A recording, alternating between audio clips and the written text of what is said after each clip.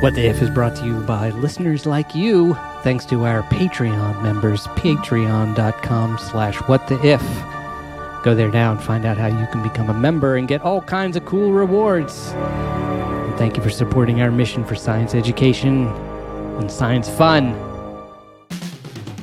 Welcome to What the If.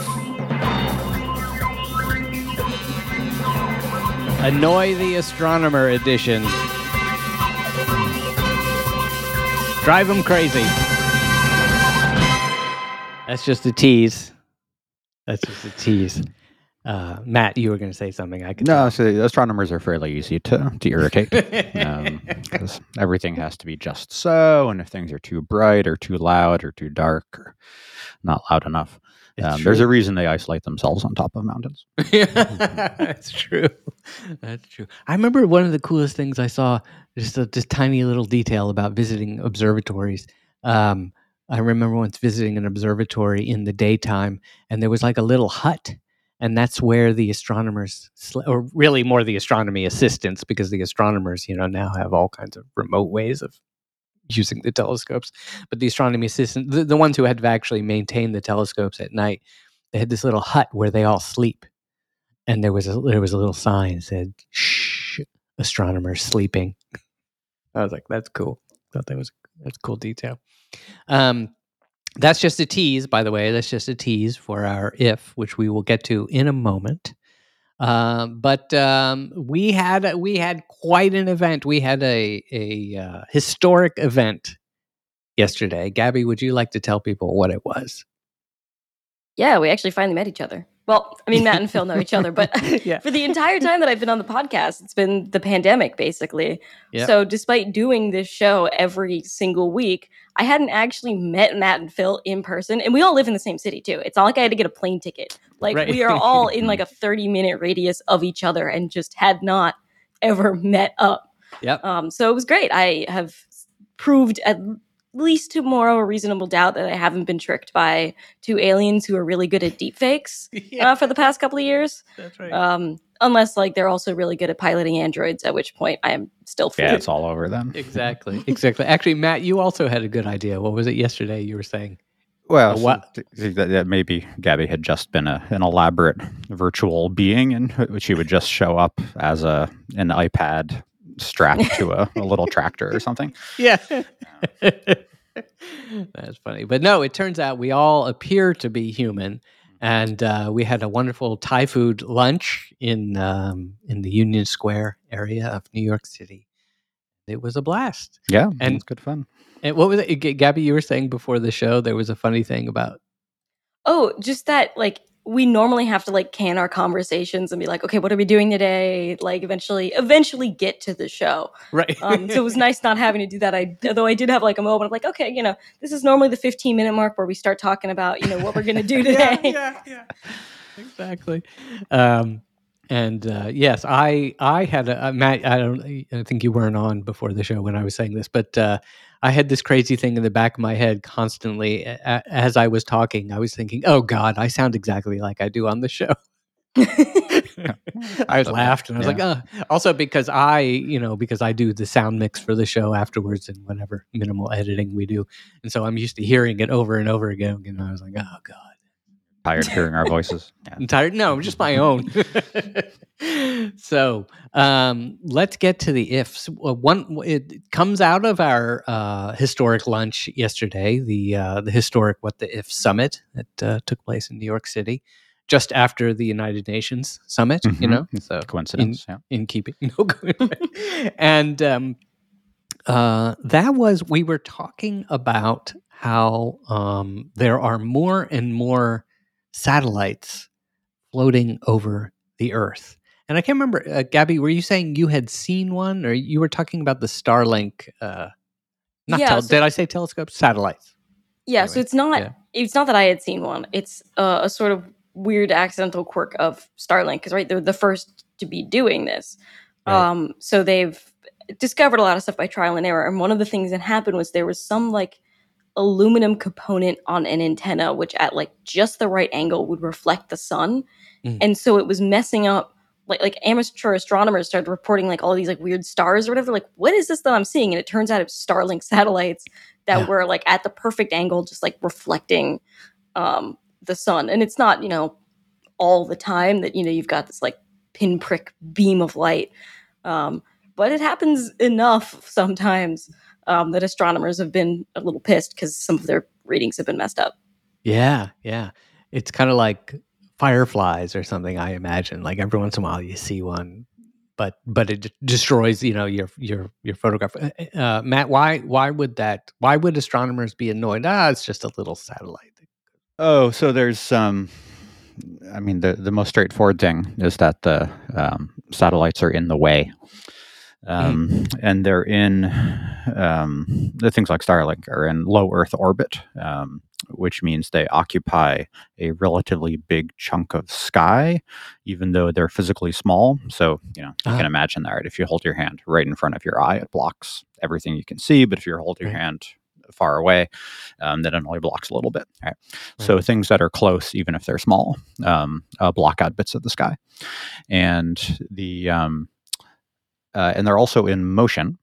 And most astronomical images have exposure times in seconds or sometimes minutes or hours for really faint stuff. So that means if a small satellite crosses your field of view during that exposure time, you get a big streak across your whole image. So it's very easy to ruin the thing you're looking at. Yeah. Exactly. And you're in, I would say this is not maybe how astronomers would discuss it, but photographers might. You're zoomed in enormously, right? Your telescope is zoomed way in, so you can imagine if you if you've let's say you've looked through binoculars, and you're looking at I don't know, you're looking at your neighbor. But they're really far away, and then somebody walks past or a car drives past, your binoculars, much closer to you than the neighbor you were looking at. The whole image is like, yeah, that's right. I mean, I don't know how many selfies of Washington Square Park I have ruined over the years because I'm just walking from place to place. And at any given time, there's a dozen tourists setting up their selfies. And once upon a time, when they were less common, I would wait or walk around somebody, and now I just can't get anywhere. So that's right. Yeah, it's just it's a persistent web of photos being taken. So essentially, Starlink satellites and the other ones, which we'll get to in a moment, these satellites that are flying overhead, and there's more and more of them every day, are photobombing astronomers, and they're naturally annoyed. It'd be fun if I could imagine being in the space station, let's say, and you have a friend on the ground who runs an observatory. You could say, take a selfie of me. No, it wouldn't be a selfie. You can't take astronomy selfies that way. You would need a pretty massive selfie stick. Well, that's right. But I should say there are satellite spotters out there too, like people whose hobby it is to take pictures of particular satellites as they go overhead too. But the astronomers are cranky about it. Yeah. It is weird when you realize you can see a satellite. I had this happen before, where like all of a sudden you see this thing like very faint and go by like very fast, and you're like, oh, what the hell was that? And then like, because I don't know if I've ever seen a shooting star in my life, but I've definitely seen a satellite. Which is kind of strange. One is a natural phenomenon, and the other one is something we put up there. But I've definitely seen one more than I've seen the other. Yeah, it's a good point. In fact, as a testament to how many of them there are up now, I've seen them from New York City. Even there are apps you can get which will tell you when one is going to be flying overhead. Iridium was one of the first. Oh, that's right. Massive networks of satellites that was going up. You were going to say, Matt? I was just going to say, so, I mean, one of the things that's different about Starlink and similar things is that there are clusters of satellites. So it's not just one satellite that's up there zooming past. But when Starlink gets in your way, you'll have dozens of these all swarming through your field of view. So that's extra inconvenient. right? Yeah. You can't even just wait for a moment until they pass. Right. And many of them are following the same path, and they're crisscrossing paths, even, I believe, probably at different altitudes, I'm guessing. Presumably, yeah, I don't know. Yeah. But you would see it'd be one, and I don't know with what frequency, but they would constantly be going through this point of view. And if you're an astronomer and you need to look at this particular patch of sky that suddenly has a satellite highway essentially going through it, that would really be quite annoying. And so we get to our if this week. We always announce it with great fanfare. But before I do, Matt, would you like to explain what does the fanfare announce exactly? The fanfare announces the change in reality that we will be bringing in. And then we'll spend the rest of the episode pondering the consequences of that change in reality. And we usually learn some science along the way. But generally, we cause some chaos. So it's just kind to the alternate universe that we are changing by announcing it with the fanfare. So then, we give a little prelude, right? We say to the universe, "Get ready," and we say we say to ourselves, "Get ready," because here it comes. And we ask, what the if there was a satellite bonanza? What if the satellite bonanza got completely out of control? More and more satellites going up. Elon Musk is sending up a bunch. I think Amazon is sending up a bunch. Everybody's sending them up. Who knows how many private companies sending up more and more satellites crowding the sky. Before long, it's going to be like, and I never know the proper pronunciation of this planet, but Coruscant? Coruscant. You say Coruscant, I say Coruscant. Let's call the whole thing off. Gabby, could you explain what is Coruscant for those who have no idea? Oh, it's just a Star Wars planet that is like the entire thing is a city, like multiple layers of city all the way down and then up again. Yeah. And Matt, what do how is it visualized? So for those who have never seen Coruscant or don't remember, maybe they don't read. They're like Star Wars. Oh, there's so much in Star Wars. It's the entire surface of the planet is concrete and light. Yeah. So it's pretty and eerie. But I think that's not quite what we're doing today, because we're interested in the satellites getting so thick that you can't see through it, right? So it's not the surface of the planet. Right. Just to be clear, what I was thinking of was how, as we all know, when you're in the Jedi Temple, and the last time I was in the Jedi Temple, the view out the window is it's pretty spectacular. Yeah. Just huge traffic jams of essentially flying cars. I mean, I think Coruscant, the planet, is modeled after the movie Metropolis, for instance, or any of the early sci-fi movies where the sky is filled with flying ships, or like the Jetsons or something like that, and they're traveling in essentially, all following each other. It's kind of highways in the sky, and there's so many that you really can't even see the sky, or the sky is it's like a swarm of ships. And so, yeah, we're imagining not the swarm of ships at kind of terrestrial levels or at the height of our human buildings, but going overhead. Another sci-fi example,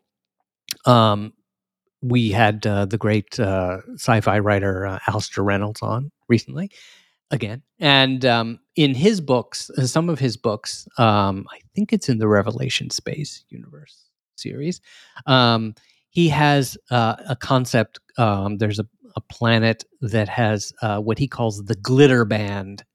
So he imagines all these satellites, some of which are habitable and space stations, and some of which are space elevators, but all that kind of stuff.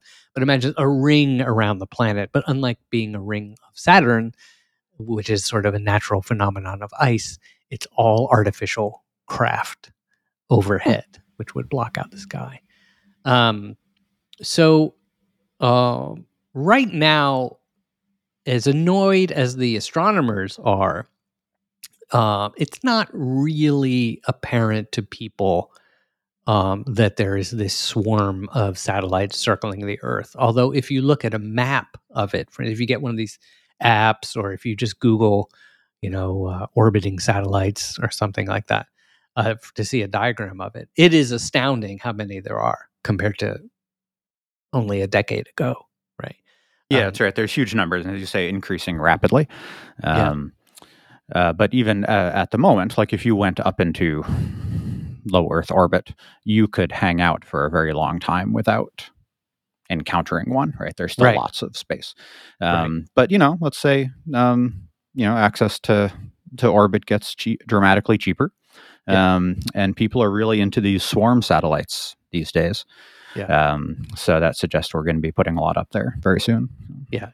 A question for either of you: do you know what's the point of these satellites? I think people might be asking that. What is Elon Musk trying to achieve by putting up all these satellites? What do they do? Well, Starlink in particular is an internet access point. So you know how your router in your apartment is in one room, and then you walk to the next room, and the connection gets crummy. Right. And then when you walk out the front door, your connection drops entirely. It's just because the line of sight between you and the router is blocked. So the signal can't get through. So if you put your router in the sky above you, then you can always see it. And orbit is where you keep things perpetually above you. So the idea is, if you put enough of these satellite routers into orbit, there's always one above you, no matter where you are on the planet or what you're doing. And I should say, they launched Starlink a little early, actually, because Musk, I should say, of whom I am generally not a fan, but this is a great move he had, as he put it up early so folks in the Ukraine would have an uninterruptible internet connection. When you say early, you mean this is before the war in Ukraine? Yeah, that's right. He put it, if I remember right, a few months early. They weren't planning on putting it up just yet. But then the war started, and he said, it might be handy to have an internet connection that the Russians can't interrupt. Interesting. And the folks in Ukraine, particularly eastern Ukraine, where it's occupied, have been extremely grateful for this. And it seems, and they've said so explicitly, and it actually looks like the folks who are rebelling in Iran right now have similar views. That is, the government is trying to cut them off from communication. But if your internet connections are in orbit, then they can't do anything about that. Right. So this is a huge social change. Go ahead, Gabby. No, I was just going to say, I think they were launched before. I think it was the turning on the systems. Was that it? Okay, that's because the earliest Starlink satellite I see. So I have a map up, cool. And it's the first one I see. Just clicking around is like June of 2020. So they've been going up for a while. By the way, it's really cool when they get launched. I mean, first of all, the rocket. I find any rocket launch cool. So I will confess that they're a little cooler when people are on them. But nonetheless, when the satellites, when the rocket gets into orbit and then opens up what they call the fairing, the cone is detached. They expose the satellites that are going to be pushed away from the rocket, and they almost look like I don't know how to describe it. It's almost like a ice tray that you might have in your freezer, or pop the satellites out of that. Actually, you know what? A better example would be Christmas lights. But it's a solid, obviously it has a solid spine. And then there's just zillions of these little satellites all attached in multiple rows, surrounding this thing. Or a corn on the cob. That's actually the best way to describe it. It's like corn on the cob. And every satellite is one of the kernels of the corn. And then in sets, I don't know if it's one at a time or, a couple at a time, they detach. And then they have little rockets on them that take them to where they're going. And you can imagine how complicated that is. And then you have satellites stuck in your teeth for years afterwards. And by the way, they're better with butter and salt, I think. And Old Bay. Come on, Maryland represent. Old Bay, yeah. Oh, you just made me want to go get stuff. However, they are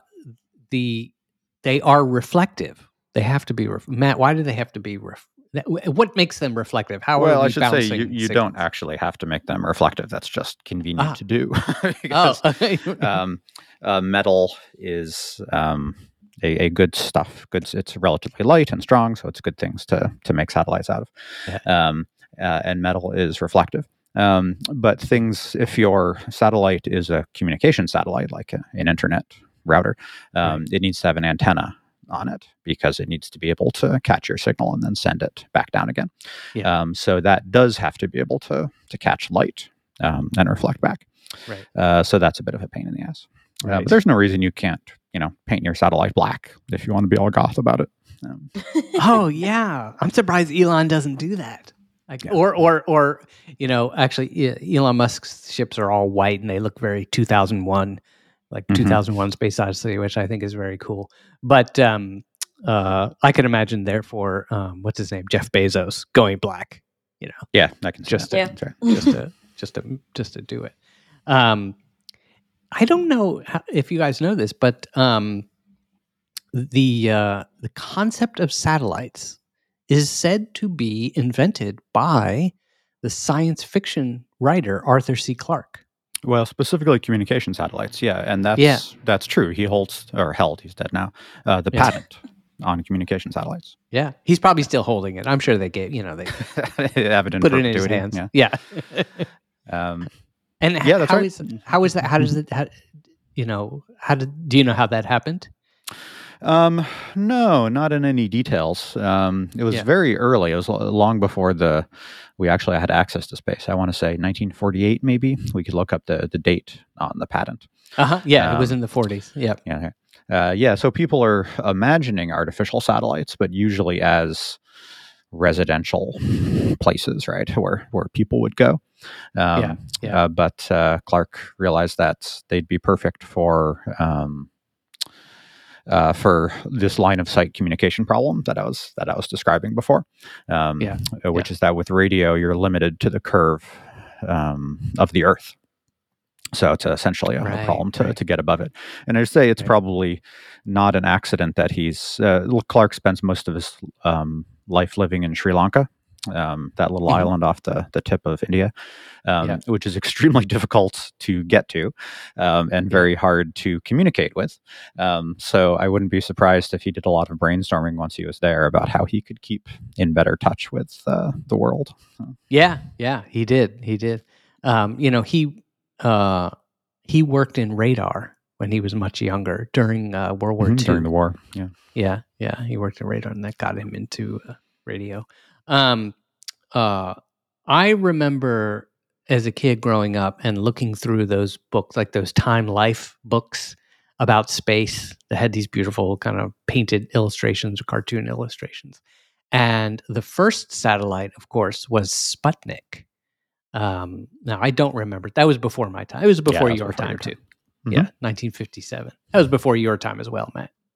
Oh, yes. Yeah, you don't. Yes, that's right. But I should say people of that generation will remember that moment. Like, you should ask if people who were kids will have stories of standing in their backyard and watching it go overhead.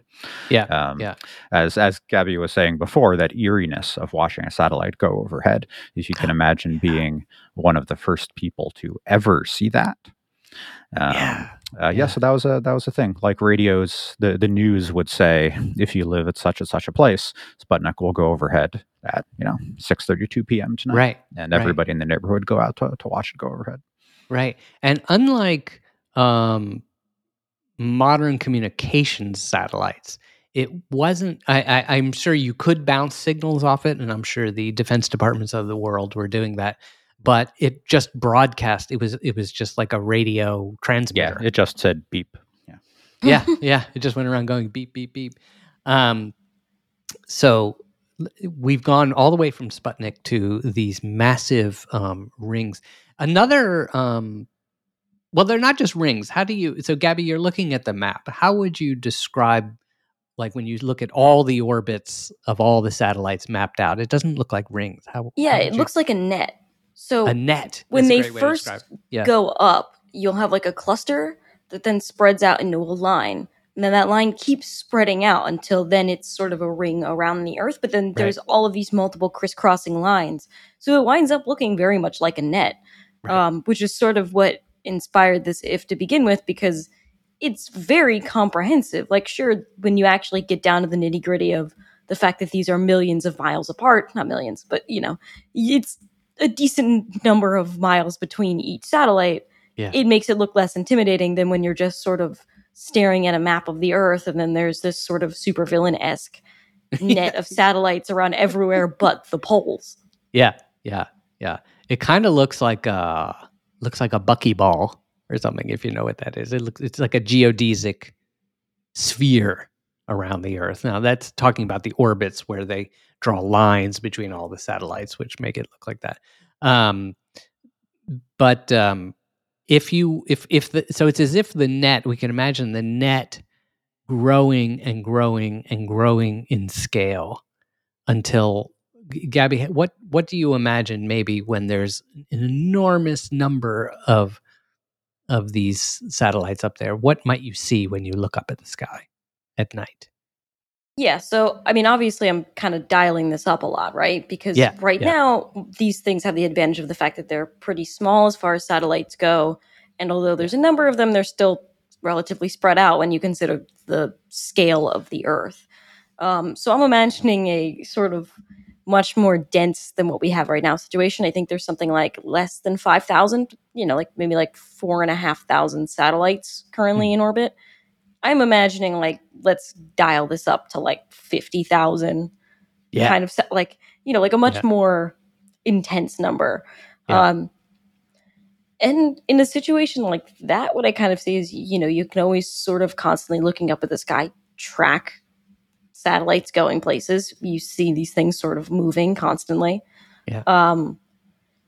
I don't know how many we'd have to get. Actually, this is a question for Matt, because I was thinking about this as we were like going through the if you consider like the surface area of low Earth orbit, which I know it's, a range there's of altitudes, but it's larger than the Earth's because it's, further away from the surface of the Earth. So if the Earth has a surface area of almost like 200 million miles or something like that, this is a considerable distance that we'd have to like jam with satellites to make any appreciable impact on the night sky. Yeah, that's right. And one of the challenges with stacking them up is that they have to be in motion. And so, if you imagine them going kind of a chain of pearls type thing, you can get probably a few thousand in one single orbit. And then your intuition might say, well, I'll just put the next one, an inch north of that and then have another ring. The problem is that that's a different orbit. So that requires a different speed and angle. So the problem gets complicated really fast because you can't just stack them up in the way that you might intuitively think of that. So it's not that like every band, you can't just add another band, but you have to change the angle of the motion as well. So it actually becomes this crazy kind of three-dimensional gyroscope type thing where the rings are intersecting at different weird angles. And the big danger here is that one satellite is going to whack into another. And then the debris from that hits another one, and that creates more debris, and that goes on. And this is one of the big worries of people who think about satellite orbits, because once you get the debris, it's very hard to clear it out. Because it's traveling at huge speeds. So you get what's called a Kessler cascade. A really good name for something that's going to be really terrifying. Isn't that a cool name? Yeah. So it's, if you imagine a car accident on a crowded highway where everybody's going 70 miles an hour, it just takes one little fender bender, but then that hits the next one, hits the next one, and you get a pileup. So it's a pileup like that in space. So that the likelihood of a Kessler cascade is going to increase dramatically the more stuff we put up there. And also the effect of any given Kessler cascade is going to be bigger and bigger as well. Yeah. So we're increasingly playing with fire as we get... So it seems like we're reaching, like, there will eventually be a sort of functional limit to the number of satellites that we can get up there. Not like we physically are out of surface area to stick satellites on, but rather that we're running out of space where we can put them, where they're not going to just immediately slam into each other. Yeah. Exactly right. And this is a one of the weird side effects of access to space becoming easier is that once upon a time, when there were like three countries that could put satellites into orbit, you knew who was putting up where, and the Russians could call the French and say, "Look, we're going to be putting up a satellite near your satellite, so watch it." But now, like when Elon Musk just wants to toss some satellites up there, he does that. and there's no power or organizing body that tells people where they can and can't put satellites. So once we get to space access gets easy enough that Bolivia can just put up a satellite when it feels like it, it's inevitable that somebody's going to put one up in a bad orbit that causes trouble. Right. And then perhaps not just one, but a multitude of them. So everyone's putting up batches of these things. I tell you that the highway metaphor was really interesting because I could imagine a huge 70-car pileup. But to continue the analogy here, it's as if you have this huge 70-car pileup on the highway, and the whole pile keeps moving at 70 miles an hour or at some speed. It just keeps going down the highway and just collecting more and more cars. This is, by the way, beautifully illustrated in the movie Gravity. That's right. That's a Kessler cascade. Yeah. I was thinking about that movie the other day, not because I was watching Gravity, but because I was watching Moonfall, which is much worse, but starts off very much like Gravity. But in Gravity, one of these things gets going, basically a huge pile of rubble. I think it's started by, and actually this is another way to think about it, it isn't necessarily even that one satellite accidentally bumps into another, but you do have asteroids, you do have micrometeorites or larger passing through the cloud, and all it takes is one micrometeorite or one macrometeorite to hit a satellite, damage it, and send it careening off course, where it then bumps into another and bumps into another. By the way, just real quick, one set of satellites that we haven't touched on, and they were one of the early nets of satellites around the Earth, are the GPS satellites. Can you, Matt? I assume, Matt, you maybe have some familiarity with how does that net of GPS satellites work? So that's the Global Positioning System, which is the series of satellites that allows you on the surface of the Earth to locate yourself precisely. Originally designed for military maneuvers and cruise missiles to find their targets, and now we use it to get to the nearest Starbucks. And the way that works is, we don't need to go into too much detail on this, but the GPS unit looks up in the sky electronically for these satellites, this network of satellites, and measures its location relative to one of the satellites, and then relative to another, and then as many satellites as it can connect to. And then the combination of all of those different locations tells you very precisely where you are on the surface of the Earth. Right. And because because it was originally a military system, there's some redundancy. So, but as long as you can contact, I think, 2 satellites, you can get a good reading. Right. But if orbits start getting crowded, then it's going to be harder and harder to access those. Especially, I should say, is because right now the GPS system that's up there is the American system.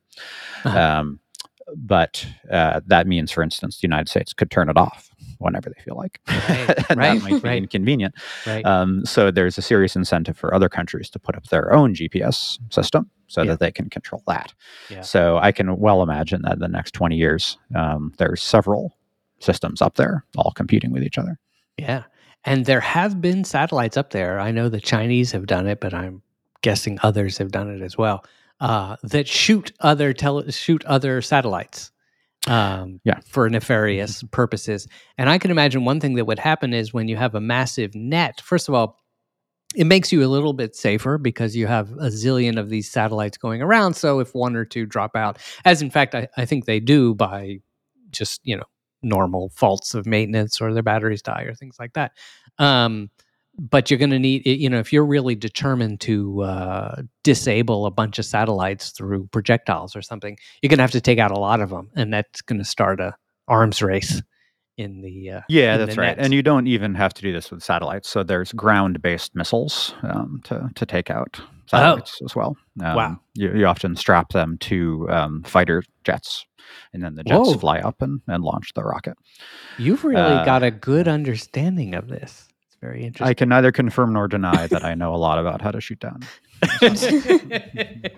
Matt's in his backyard with a telescope and a little one of those like rockets, like just get a little bit closer. Yeah, and one of those cat lasers. Yeah, that's right. But I think one of the upshots of this is that the more stuff we put into orbit, makes it increasingly likely that either by accident or by intent that satellites are going to get wrecked, and then that wreckage creates more wreckage, and eventually the orbital space around Earth is going to be full of garbage. And this is actually a problem that people have given some thought to. What's the best way to get this garbage out of orbit? So soon, and by soon I mean, I don't know, probably within our lifetimes, we're going to need regular garbage cleanup in orbit if we want to keep putting up more stuff. Yeah. We've already had even situations. I remember one of the SpaceX human missions that was going to the space station. I can't remember which one. I think it was them. Anyway, one of the SpaceX missions in a Crew Dragon capsule had to sit, had to pause its, travels to wait for a traveling object that they didn't know what it was. Nobody knew what it was. It was, it's just some piece of space junk that was flying by, and they believed it was small enough that it wouldn't cause too much damage, or they believed that it was on a path where it wouldn't intersect the rocket. But just to be safe, they decided to wait. And I should say it's waiting in orbit is really hard because by definition you have to be in motion to stay in orbit. Right. So it's not like you're driving on the highway and you can just stop and wait for something to go. That's right. You have to move into a new orbit if you want to avoid whatever that thing is, which then changes your whole future plan of where you're going to be. And say, if someone else has their satellite up, assuming that you're going to be in a particular orbit, and you suddenly change yours to avoid somebody else's, and that first person doesn't know that you have changed, so they think you're in a different place, and then they run into you. Right? This is how stuff gets bad. Orbital dynamics, very complicated. And so, as we do on What the If, we now leap forward, and I imagine that the next thing that would happen is to avoid all the chaotic meandering about that becomes like bumper cars in space. The satellites begin to attach themselves to each other, and therefore can maintain the same distance. And the net begins to enclose, and we jump all the way to the point where we now have a solid shell around the Earth. That's a really crazy looking thing because it's made of zillions of different kinds of pieces. So it's a very, very dizzying looking object. But Gabby, how do you imagine this now has affected life on Earth? Oh my God, a lot. So it's completely solid. Yeah. So there's no sunlight getting in. Oh, right. Of course. Right. That's a problem. Right. So we're dependent on, the satellites passing. So, they either have to put holes in it, or the satellites are absorbing the solar energy and then beaming it down, which actually that is one suggestion, right? That is a thing that is pondered. Yeah. Yeah. Solar power that's beamed down, collected in space and beamed down to Earth. Yeah. Good point. Go. And then what? Yeah, so if we've somehow gotten around the complete loss of The sun. Yeah. of the sun, which Yeah. if anybody remembers their, elementary school biology happens to be very important for a thing called life on Earth. Um, But it's It's- worth it. We get better internet. I mean, who can complain? yeah. Well, Yeah. I am immediately curious about a couple of things, right? So, not only do animals have habits based on the time of day, we do too. Seasonal depression is a big thing. Essentially, when it's winter and it starts getting darker and there's less sunlight, Right. humans get depressed. Right. And now essentially we have that 24/7. Right. Um, Also, by the way, increased internet usage causes depression as well. Just a yeah, heads so up. Yeah, that's we a are twofer. we are a Yeah. little bit messed up here on planet Earth. Yeah. I guess as the sort of solution around it, I'm thinking of sort of like the Foundation, the planet in Foundation. I don't remember the name of the Empire's like main planet, but it was Trentor. Is that right? Yeah, that maybe. sounds right. Something Something like like that. that. It sounds Yeah. like a sort of old school science fiction-y name. Yeah. On Trantor. Yeah. Well, on Trantor, it's essentially there's many people who can't see the sun because they've gone subterranean to fit large populations. So they right. broadcast essentially screens of daylight, of nighttime sky, Right. to sort of give the appearance that you're actually looking at the sky, despite the fact that you're not. Right, So I'm right, kind of yeah. imagining that maybe the flip side of some of these satellites, if they are such a big net, they have to do some sort of holographic kind of work. Yeah. Yeah. Oh, that'd Yeah. be cool. Yeah. One of Alistair Reynolds' books has, I think it's actually it's in the Revenger series, the one about the two sisters flying who are pirates in space. Anyway, one of the planets there is rings, nested rings, like a Russian nesting doll thing. So there's the surface of the planet, and then there's a solid sphere above that, and then another solid sphere around that, and another one around that, and each one of them, on the floor of each one of them, which is the ceiling of the one below, there is a sky projection. So it's just nested, and nested lifestyle. That's great. You probably have to, so people don't go crazy. Yeah. I think that one of the other things I'm curious about, Matt, you might be able to speak to this, but it would mess up the weather, wouldn't it? Not just like having satellites up there, but not having the sun, Not having the sun. not having that heat directly to influence weather patterns. You'd get some real big fluctuations. Yeah, or just totally shutting things down too. Because without that solar insulation, I don't know if we would have the major wind drivers for the planet. But that would be pretty disastrous too. Yeah, we've got to really want our internet to get to that point. The cat videos got to go. You need the cat videos. And they've got to move. Got to move these cat videos. I can imagine what happens. Actually, I just had a thought that one way the whole nested spheres kind of thing might develop is that, without, as humans do, I can imagine this sphere that surrounds the entire Earth happening because no one was paying attention, right? That is it's just uncontrolled development, as happens in cities, for instance. You can look at some of the current cities in China where they just expand and they just grow and grow and grow and grow, and as happened in the U.S. for a long time. So this entire sphere, suddenly we realize, oh, wow, it's solidifying. And so everybody moves up to live on the sphere. But then they need internet. And so they end up building another sphere. And that's how it keeps... Recursive sphere building. Yeah. Right. Yeah. And we just, after a few generations, forget that there was ever a surface to the Earth, and we just keep building out. That's right. Now, if this entire ring were habitable, by the way, that would be pretty cool. It reminds me of the Larry Niven book, Ringworld, although it wouldn't be a ring. It would, what we're talking about here, by the way, is not so far off from a Dyson sphere. Yeah, it's just a planetary Dyson sphere. Right. It's a bad... That's a bad Dyson sphere. Yeah. Ineffective. And I should say, we would eventually go for rings. There's a reason that they're rings in Larry Niven's stories, is because those are orbitally stable in a way that spheres are not. Oh, interesting. Right. So we'd almost certainly go for a ring after the first sphere. But Right. So, and when the sphere starts to wobble, then you're in trouble. Yeah. you really are going to get trouble wobbling around the Earth. So I'm gonna freeze it right there.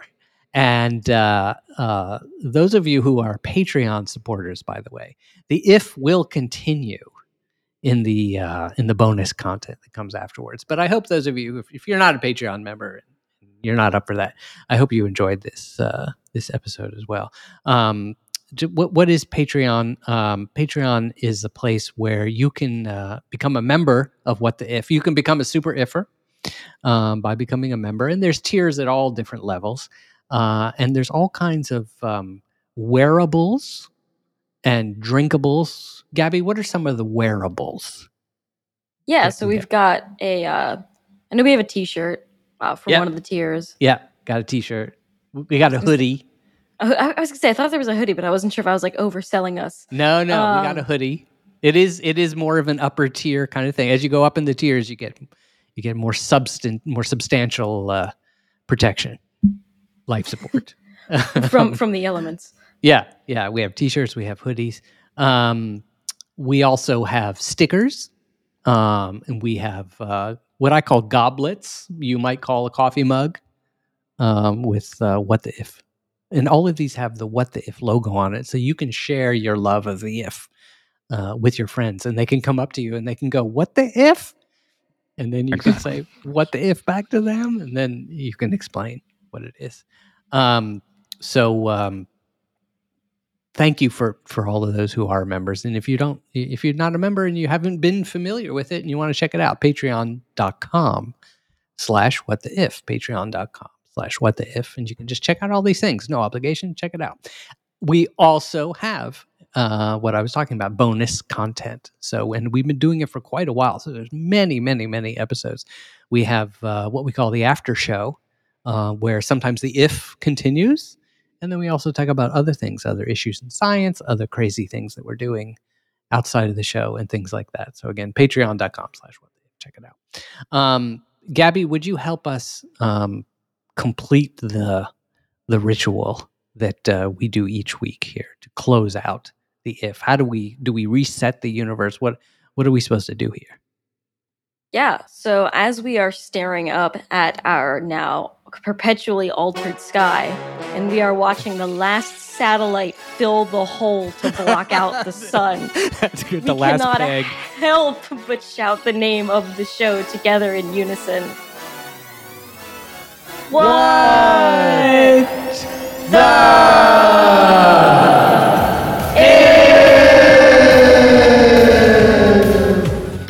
Thank you all for listening. Thank you all for supporting or not supporting, as is your choice, the growth of the Earth-strangling net of communication satellites.